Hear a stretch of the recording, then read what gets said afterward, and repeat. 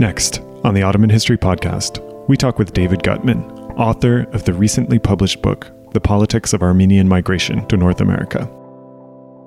We discuss the way the Ottoman state responded to Armenians leaving the Harput region in large numbers for places all around the world. Ottomans are fearing in the late 1880s that there's a direct connection between this emerging large-scale labor migration and the emergence of these Armenian political networks. And so in 1888, the palace of Sultan Abdulhamid II issues an order saying that Armenian migration to North America is to be prevented at all costs.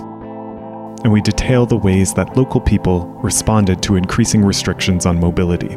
Quite early on in the late 1880s and early 1890s, a sophisticated set of smuggling networks begins to emerge in the Harput region. The story is transnational, one that links events that we might not typically think of together.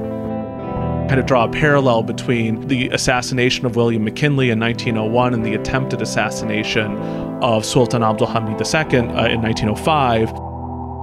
Many things changed with the Constitutional Revolution of 1908. It's now much safer to return than it was before 1908. You don't have to worry about deportation if you're an Armenian returnee. But of course, the hopes attached to these changes would eventually be dashed in violent ways. 1915 marks a very, very grim ending point for this story of long-distance migration between the Harput region and the United States, as the family members, as returnees themselves, fall victim to this genocidal process. In closing, we recall one of the key intellectual influences on this book. You know, it owes a great deal to his patience, to his willingness to encourage his students to take risks, to take on topics that may seem to be politically uncomfortable. Stay with us.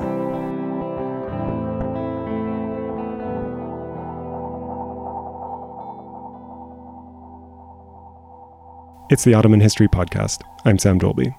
Today, our guest is David Gutman, who is an associate professor at Manhattanville College.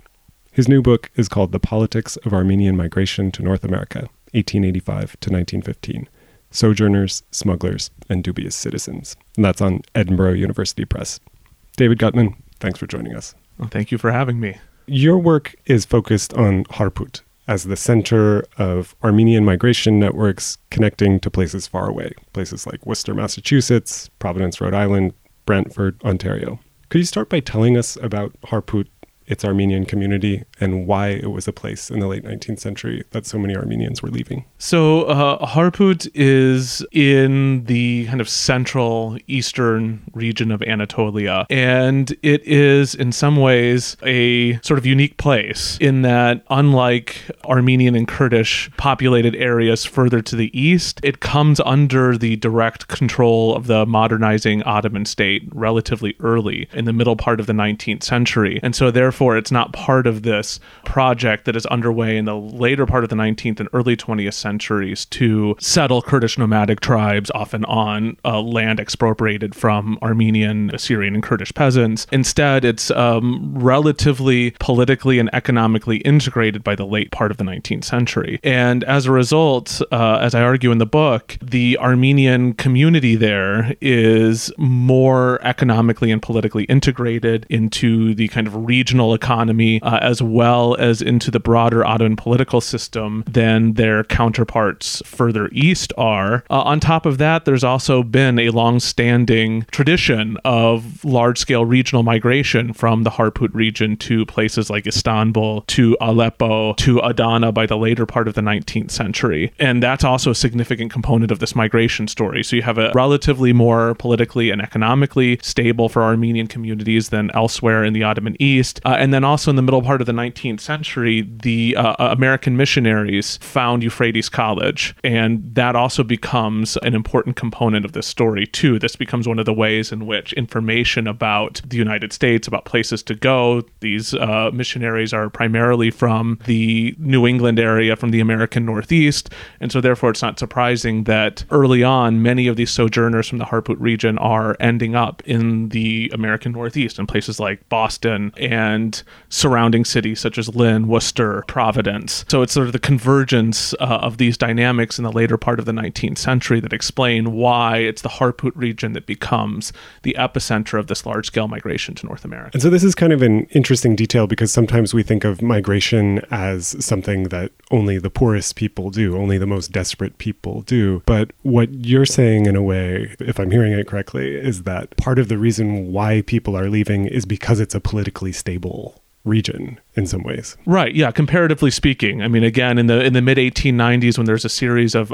massacres and anti-Armenian violence in the Ottoman East, Harput is the stage for an urban pogrom that takes place in which buildings of Euphrates College are burned. There's violence that takes place in the surrounding villages, but this is nothing compared to the kinds of violence that's taking place in areas like Sassoon, in which you have the devastation of entire villages. So I don't want to paint too rosy a picture, but at the same time, migration, especially long-distance migration, is a risk. And this is, in this period, primarily young single men or recently married men who are leaving on their own with the idea of either returning at some point or in the medium or long term bringing over family to the United States with them. But that can be a process that takes several years. These are young men who are leaving families behind, leaving homes behind, again, with the idea of staying in very, very close contact with the region. That's not something that the very poorest of people can do. It's expensive to migrate long distance, and it's also not something that people fearing immediate ruination are also going to undertake, leaving behind vulnerable family members. Increasingly, the Ottoman state gets nervous about this amount of movement, and they're not necessarily afraid that people are leaving. They're afraid that people are going to come back. Right. So could you talk about what kinds of legal restrictions start to emerge and why the Ottoman state is concerned about these return migrants? I mean, migration begins in sort of trickles in the 1870s and 1880s. And largely the people that you're seeing leaving in that period are people who are affiliated with missionaries or often going to the United States to study at university, to start businesses. But beginning in the late 1880s, especially as steamship lines, European steamship lines begin establishing themselves in earnest in secondary ports on the Black Sea and Mediterranean coasts, like Samsun, Trabzon, Iskenderun, Mersin, it becomes increasingly possible for a different group of people to begin leaving. These are people who are intending to go abroad, not to study, not to necessarily open businesses, but to work in factories, to do wage work, save money, either remit money back home. This begins in earnest in the late 1880s. This is the exact same time that Armenian political organizations, such as the Hinchakian Revolutionary Party, which is founded in Geneva in 1887, and the Armenian Revolutionary Federation, or the Dashnaksutsiun, which is founded in Tbilisi in the Russian Caucasus in 1889, this large-scale migration is converging with the emergence of these Armenian political networks, which are very, very early on transnational in scope. And what's surprising is that very quickly after these parties emerge, and in fact, before the Armenian Revolutionary Federation, which by the late 1890s becomes the dominant Armenian political organization, both within the Ottoman Empire and outside, the Ottomans are fearing in the late 1880s that there's a direct connection between this emerging large-scale labor migration and the emergence of these Armenian political networks. The Ottoman state views this early on and throughout this period, at least until the 1908 revolution, as two sides of the same coin. And so in 1888, after about 30 Armenian migrants seeking to travel to the United States are arrested and then deported back home to the Harput region from Istanbul, the Yildiz Palace, the palace of Sultan Abdulhamid II, issues an order saying that Armenian migration to North America is to be prevented at all costs, that Armenians, with few exceptions, will be allowed to travel to North America, and otherwise there'll be a full ban on that migration. And that ban will remain in place until 1908. David, I wonder if you could tell us about the circuit of migration. How do I get from a village outside of Harput perhaps to Worcester, Mass, in light of these legal restrictions on movement after 1888? So one of the central arguments of the book is that, as we see in the present day, in the late 19th and early 20th centuries, the process of migration and the experience of migration is heavily impacted and shaped by state power, and that the process of migrating from the Ottoman East to a place like Worcester, Massachusetts, is deeply impacted by this 1888 law officially banning most forms of Armenian migration to North America. And so, again, like in the present, if a migrant wants to leave and the state or states are trying to clamp down on that, then they migrate through illicit channels. Quite early on in the late 1880s and early 1890s, a sophisticated set of smuggling networks begins to emerge in the Harput region that links the region to various coastal cities on either the Black Sea or Mediterranean Sea coasts. And so if you're, say, somebody in 1892 seeking to travel to Worcester, Massachusetts, you would contract with what I call a migration agent. I have a couple of examples of who these people were, often wealthy merchants or bankers who are connected to a vast network of people, guides who are leading people from the interior to the coast. At this time in the late 19th and early 20th centuries, there are no railway connections from the Ottoman East to the coast. In fact, what will become after the collapse of the Ottoman Empire, Eastern Turkey, isn't connected to a national railway network until the 1930s. And so people are having to travel from the interior to the coast, whether it's the Black Sea or Mediterranean coast, often 2 to 3 weeks depending on the weather.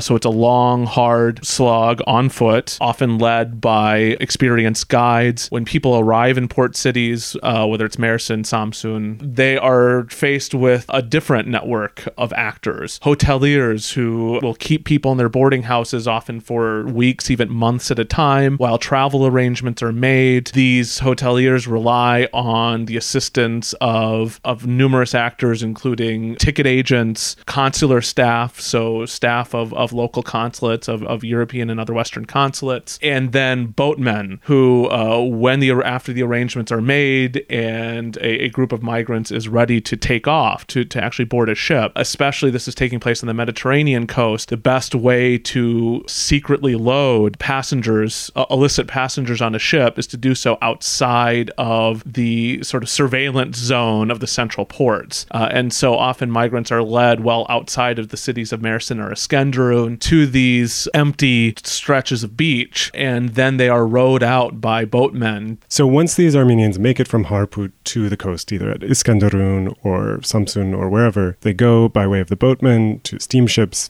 then they go elsewhere. Are they going directly to the United States? Are they going to some point in between? How does this trajectory work? Right. So usually from whatever port city they're leaving from the Ottoman Empire, they're going to end up at a European transit port. So if they are going with the Messageries Maritimes line, the main French line, they're going to end up usually in Marseille, perhaps Le Havre. If they're leaving with Cunard, they're going to end up in a place like Liverpool. And oftentimes they spend several weeks in these transit ports, and oftentimes in boarding houses, at times run by also fellow Ottoman nationals. So it's an integrated operation in some ways, from the people who get them to the coast to connections in Liverpool or Marseille. Right, exactly. And I have tantalizing hints of what's going on once they arrive in the United States. One of these major migration agents in Harput, whose name is Artin Harputlian, has a brother who is in New York, Miran, who seems to be collecting on the debts that his Artin Harputlian's migrant clients owe him.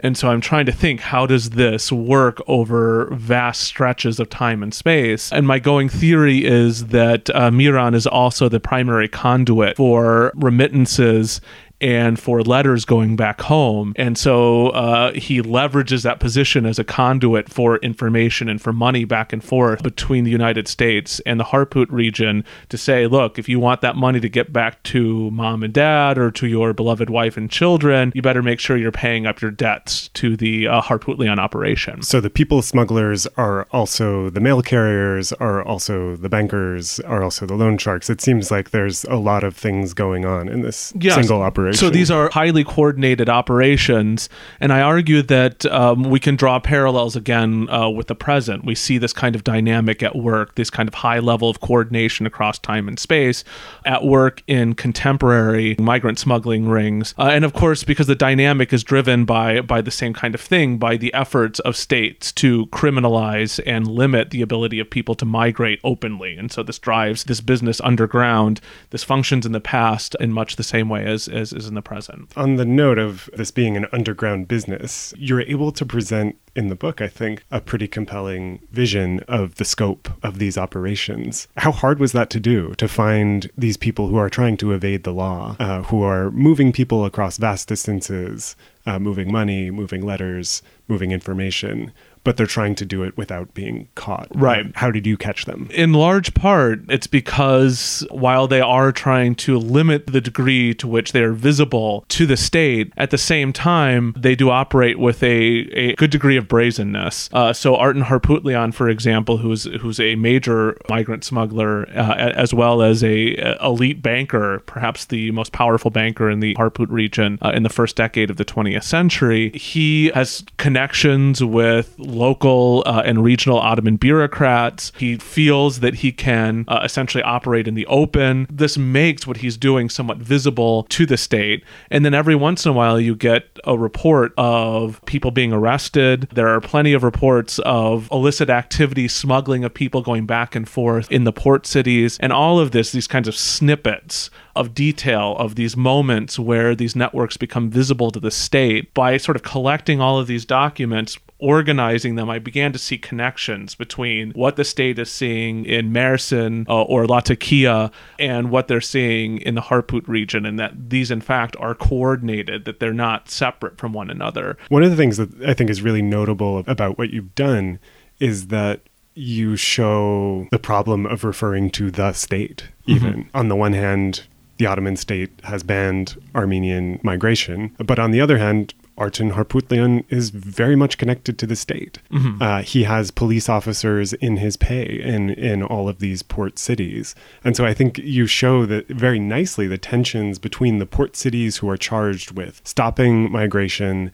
and then the provincial governors who in other ways are perhaps responsible for migration. And there are these different groups within the category of the state that we often use and that we have to use on some level to talk about these operations. But could you talk about those tensions? Yeah, so I see in a sense the state working on two separate planes. This concept of the state. There's the state in the abstract, and it's the state in the abstract, for example, that issues this ban. So there's this ban that exists that is certainly responsible for kind of setting up the boundaries and shaping the process of migration. So in that sense, it's useful to think about the state in that abstract term when we're thinking about the migration ban.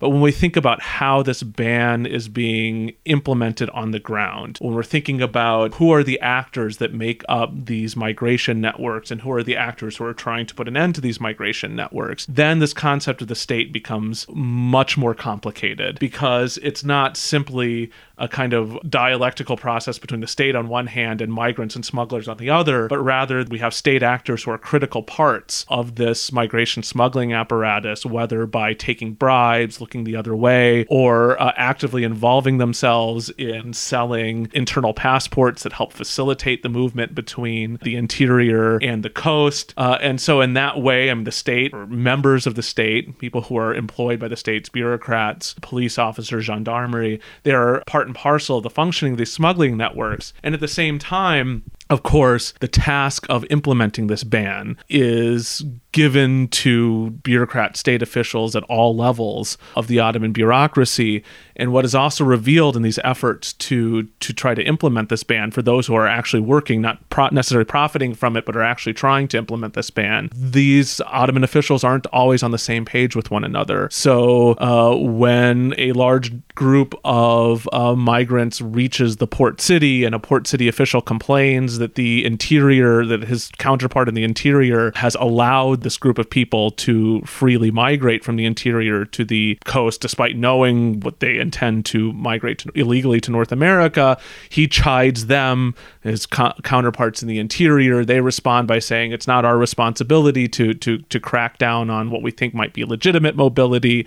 And so there are all of these tensions, disagreements within the Ottoman bureaucracy itself that lay bare the fact that when we think about the state, it's not a homogenous entity. Rather, it is composed of people at all levels who don't always see eye to eye, and that reveals a much more complicated picture of what we're talking about when we're talking about state power. There's state power in the abstract, and then there's how it's mediated on the ground.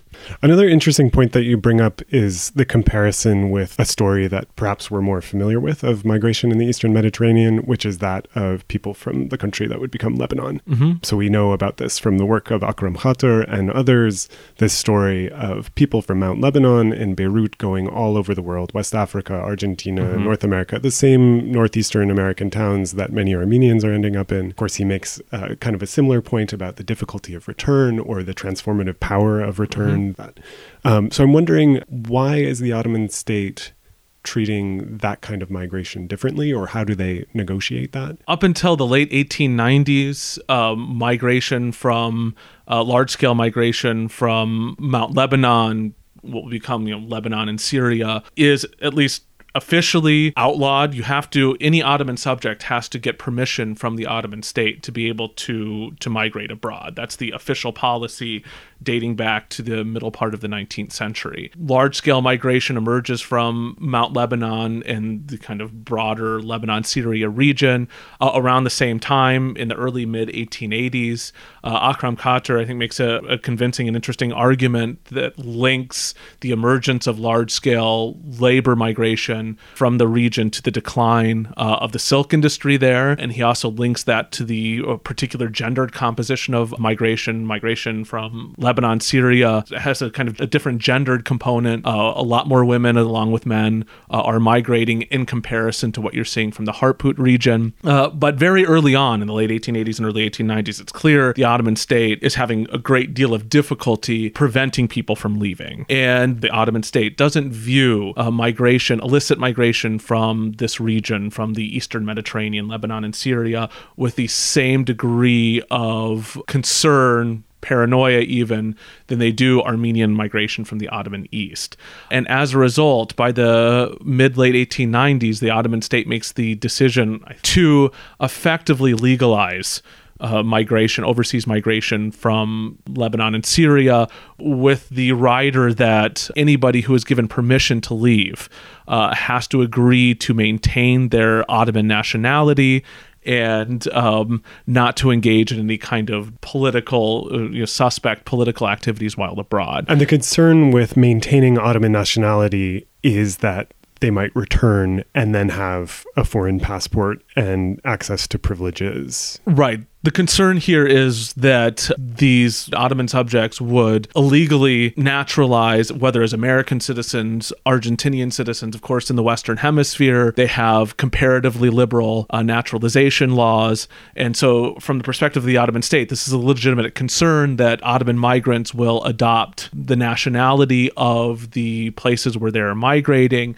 and then return. In many of these places, the United States, first and foremost among them, have capitulatory privileges. In the early 1840s, the United States becomes signatory to these capitulatory treaties that gives its citizens extra legal rights within the Ottoman Empire. And the Ottoman state is worried that those who naturalize, Ottoman subjects who naturalize as American citizens, can return and claim those capitulatory privileges and thus be free from prosecution under Ottoman law. So that's what they're trying to prevent by saying, as long as you maintain your Ottoman subject status, don't come back as a naturalized citizen of the United States, then you're free to migrate. They give a special kind of passport to Lebanese that show that they have been given permission by the state to migrate. That never happens with Armenian migrants. There is no special provision given to Armenian migrants to be able to migrate freely as long as they didn't naturalize as American citizens. The perspective of the Ottoman state remains much more harsh toward Armenian migration than what you see in the Lebanese case. And in terms of another comparison, something you touch on on in the book a little bit, is Assyrian migration. Right. So Armenians are not the only people leaving the Harput region and the Ottoman East more broadly.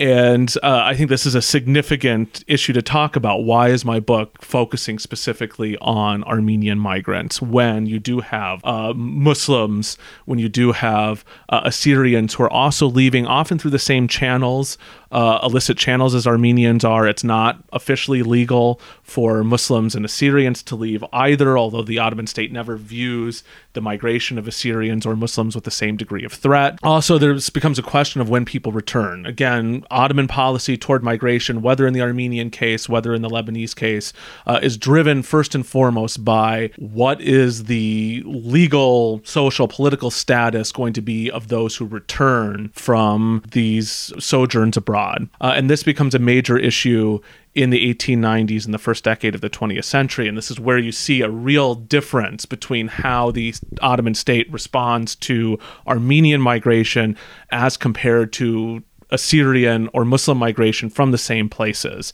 When Armenians return, which they do in relatively large numbers, I estimate that in this period between 1888 and 1908, perhaps as many as 20% of Armenian migrants return.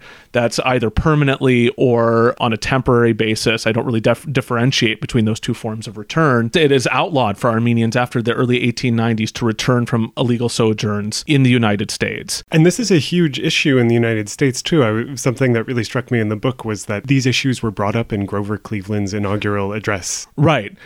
So in the mid 1890s, during the massacres that were taking place, anti-Armenian massacres and violence of the mid 1890s, Armenians who were returning from sojourns in the United States, some of them bearing American passports, were arrested at port, oftentimes detained for long periods of time. This generated a major diplomatic row between the United States and the Ottoman government. This is in the context in which you have these missionary reports appearing in the U.S. press talking about what's happening to Ottoman Armenians in the East, news about violence, about pogroms taking place. And again, because a lot of this information is coming from American missionaries, because it fits into kind of broader imagination about Middle East politics that looks at the Ottoman state as a sort of despotic Islamic regime that punishes, that discriminates against non-Muslims, this fit within a kind of pre-existing narrative in the U.S. And so there's actually a large-scale also press outcry about the treatment of returning Armenian migrants in the mid-1890s. When those massacres end and that kind of dies down, the press reports die down, and as so often happens in American politics, when the press isn't talking about something and it kind of falls off the radar, there's a certain amnesia that exists, and the plight of Ottoman Armenians kind of sort of falls off the radar. It's in this context where Ottoman diplomats in the U.S.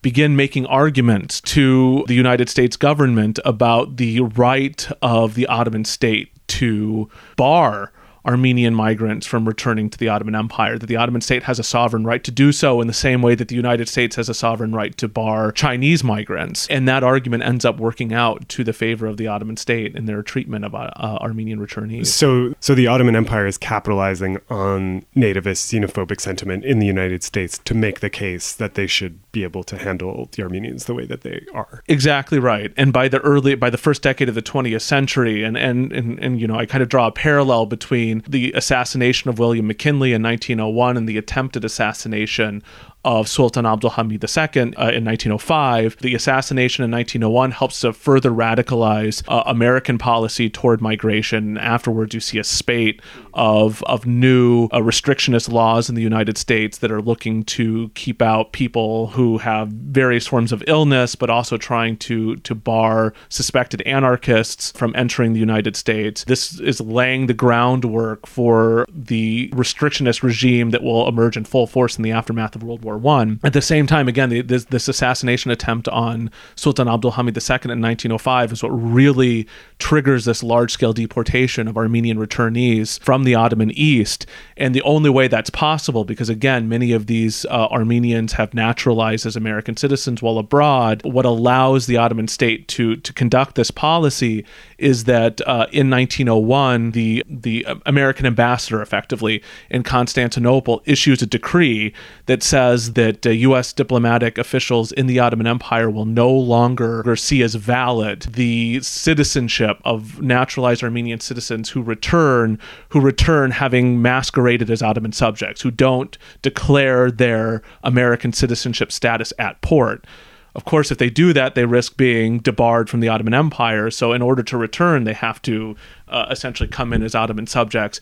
By doing that, they're essentially forfeiting, by the sort of State Department / diplomatic diktat, forfeiting their naturalization. This is what allows the Ottoman state to carry out this process of deportation, especially in the aftermath of 1905. This policy of deportation raises several questions about who was targeted by this deportation policy.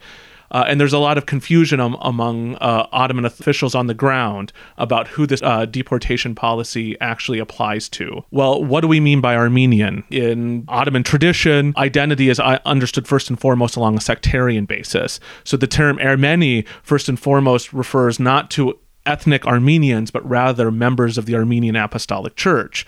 So this deportation policy raises the question, what do we do with Armenian Catholics or Armenian Protestants who are not part of the Armenian or millet or community, but are themselves ethnically Armenian? The Ottoman state responds, all Armenians, regardless of their sectarian identity, are to be subject to this deportation policy. So at least in the context of this deportation policy, Armenian identity is understood first and foremost not as a sectarian one, but as an ethnic one. And that's a major change, actually, in Ottoman state thinking. The Ottoman state views Armenians and Armenianness as a very specific threat. It's not simply the fact that Armenians are non-Muslims. Rather, it's that Armenians pose a very particular threat to order, to the survival of the Ottoman state, that other non-Muslim populations do not similarly pose, which is why this book is about Armenian migration, because Armenianness, Armenian identity is understood as something different, as something uniquely dangerous by the Ottoman state. And it's why they treat both Armenian out-migration and return migration in very different ways. So, of course, 1908 changes a lot of things in the Ottoman Empire. How does that affect these regulations on migration? The Constitutional Revolution of July 1908 really is a major turning point. And we're starting to see that in Ottoman scholarship more broadly, that we have to look at 1908 as a transformative moment. In July 1908, Sultan Abdul Hamid II has his dictatorial powers stripped, and the Constitution of 1876 is reinstated. And a significant part of the reinstatement of constitutional order is a commitment on the part of the new regime to making a firm break with the autocratic nature, what they see as the kind of illegal autocratic nature of Sultan Abdul Hamid II's reign, and instead creating a more liberal economic and political system in the Ottoman Empire. Part and parcel of that is ending most restrictions on mobility, including removing the internal passport system or getting rid of the internal passport system that had existed in various forms since the early 19th century. It also meant lifting almost all restrictions on both out-migration and return migration, applying to all Ottoman citizens of the new constitutional regime, regardless of who they are. Again, getting back to this issue of how state power shapes the migration process. After 1908, when the ban on Armenian migration is lifted, now Armenians can freely migrate between the United States and the Ottoman East. And so what you see is essentially the collapse of these smuggling networks. Now, no longer do Armenians have to migrate through these illicit channels. You also see the geography of migration expand greatly. So now that Armenians from elsewhere in the Ottoman East, from Van, from Mush, Bitlis, Sivas, can more easily migrate in large numbers. And so you see an expansion of the geographic scope of migration. And I should say, not just in the Ottoman East, but elsewhere in the Ottoman Empire, you see other Ottoman communities migrating in much larger numbers after 1908. But also larger numbers of people returning. It's now much safer to return than it was before 1908. You don't have to worry about deportation if you're an Armenian returnee. You don't have to worry about the state trying to prevent you from re-entering the empire going back to your home community. That fundamentally transforms the nature of migration. But at the same time, it raises all new questions. First of all, as the Ottoman state is liberalizing its migration policies, the United States and other countries are beginning to engage and are beginning to strengthen their restrictionist policies on in-migration. And so you get reports in 1909, 1910 of large numbers of Ottoman migrants who are stranded in transit ports because they can't get permission to go on steamships to go on to the United States. So that becomes a major issue of discussion, both within the Ottoman bureaucracy and in the Ottoman parliament. And then as the Ottoman state gets plunged into these disastrous wars against Italy in 1911, against the Balkan states in 1912, another question emerges of what to do with people who are migrating to avoid conscription into the Ottoman army. Beginning in 1909, all Ottoman citizens, regardless of their religious background, are required to serve in the Ottoman army. So you get large numbers of people who are migrating to avoid military service. And this also raises a number of questions, too, about how do we keep this commitment to kind of a liberal migration regime while at the same time avoiding or preventing people from migrating to avoid mandatory military conscription. And so this creates real tensions. Do we go back to an internal passport system? Do we start reintroducing limitations on migration? And this is a debate that the Ottoman state is engaged in until the beginning of World War I in 1915. But for the most part, until 1915, even after the 1913 coup brings this much more authoritarian regime into power, this liberal migration policy remains in effect. And there's, of course, an irony there, which is that you said Armenians could return to the Ottoman Empire post-1908 without fear of deportation, because they didn't have that same kind of fear as they had in the past. But as you alluded to with 1915, there are going to be new kinds of unprecedentedly draconian controls of Armenian migration and deportation of Armenians that come. Right, exactly. So with the coming of war, with the Ottoman involvement in World War I on the part of the Central Powers, much of the Ottoman steamship industry was dominated by French and British steamship lines. They are no longer servicing Ottoman ports as the Ottoman state gets involved in the war effort. And that effectively brings an end to large-scale migration from without the Ottoman Empire to elsewhere. And then, of course, the Ottoman state also, as World War I becomes a ballooning crisis, is seeking, like other states like France and Britain are also doing the same things, preventing people from leaving to avoid military service. And these thousands of Armenians who return, in particular after 1908, as well as the families of Armenians who are in the United States. Of course, again, there are still large numbers of people who who have left their families back in the Ottoman East. Well, in 1915, of course, the Ottoman state passes the Tejir Kanunu, which is the sort of legal framework for the Armenian genocide. The Harput region is especially hit hard by the genocidal process. The Harputlian family, for example, the Artin Harputlian and his family, who are the head of that migrant smuggling network, as far as I can tell, he is one of the early victims of the genocide. Leslie Davis, who is the U.S. consul in Harput during the genocide, who then later in the early 1920s writes an account of what he witnessed in 1915 and 1916, talks about large numbers of people coming to the consulate saying, we are American citizens, we have citizenship, can you protect us? And because that State Department policy from 1901 is still on the books, and even after 1908, returning to the Ottoman Empire, you had to do so as an Ottoman national. You couldn't do so claiming foreign citizenship, because, again, this policy is in place saying that if you return to the Ottoman Empire, essentially showing yourself as an Ottoman subject, you're to assume to have forfeited your Ottoman nationality. That remains in place during the genocide of 1915 and 1916. And so he talks about in his book having to essentially say, no, there's nothing I can do for you to help you avoid deportation. And so it becomes a very harrowing story because he knows what's happening. He knows what the fate of these individuals will be. And yet his hands are tied by American policy that grew out of this nativism and racism of the beginning of the 20th century. 1915 marks a very, very grim ending point for this story of long-distance migration between the Harput region and the United States, as the family members, as returnees themselves, fall victim to this genocidal process. As we talked about a little bit earlier, talking about migration, people smuggling, it's sometimes hard to find traces of that. And you've chronicled in great breadth and depth large networks of migration, and it's a history of people who aren't there anymore. I wondered if you could read a passage that gestures to some of the remaining traces of this community today. Sure. For those who know where to look, however, traces of Armenian existence remain. In the heart of the city, this is the modern-day city of Elazığ, which is in the Harput region, along a major thoroughfare sits a nondescript 10-story office building of the variety that exists in every Turkish city. A sign with the building's name, the Five Brothers Arcade, Beş Kardeşler Pasajı in Turkish, sits prominently above the entrance to a small cafe, flanked on one side by a pharmacy and on the other by a hair salon. It was on this spot more than 100 years ago that the Fabrikatorian brothers, the region's most prominent silk manufacturers, built 5 identical connected row houses, one for the family of each brother. The wide, tree-lined boulevard in front of the marvelous edifice was evocative of the leafy suburbs of the American Northeast. The brothers' burgeoning manufacturing empire and their growing economic and political clout in the region was thanks in part to the flood of migrant dollars coming in from the United States.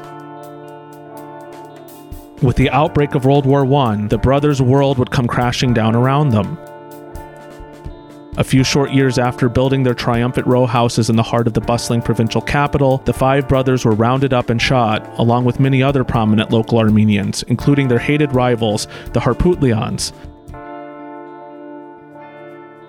The row houses would eventually be converted into a people's house, Halkevi, dedicated to inculcating local residents in the guiding principles of the newly established Republic of Turkey.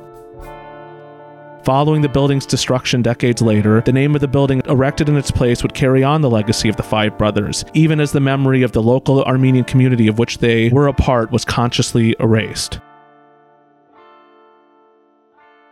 As a memento of what once stood there, a chandelier that had once adorned the main room of one of the row houses hangs proudly in the building's pharmacy.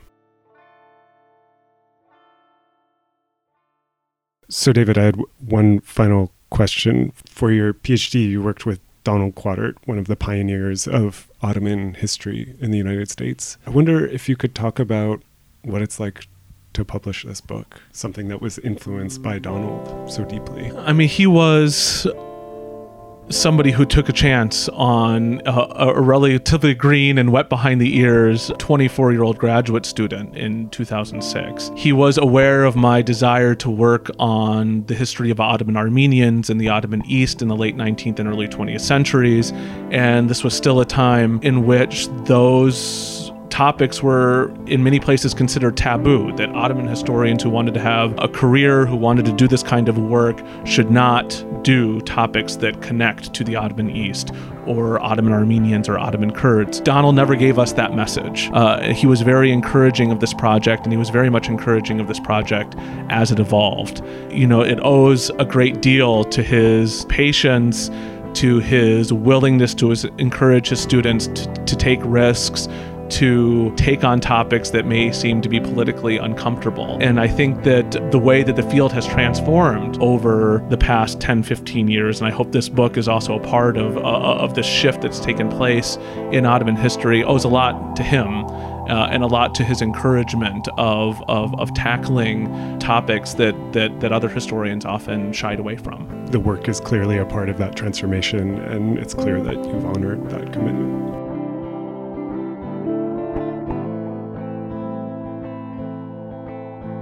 David Gutman, thanks so much for joining us. Thank you again for having me. It's been a pleasure.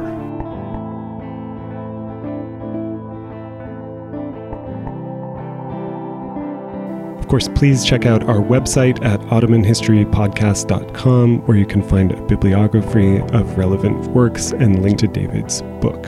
Please also join us on Facebook, where you can leave any comments or questions that you might have. That's it for this episode of the Ottoman History Podcast. Until next time, take care.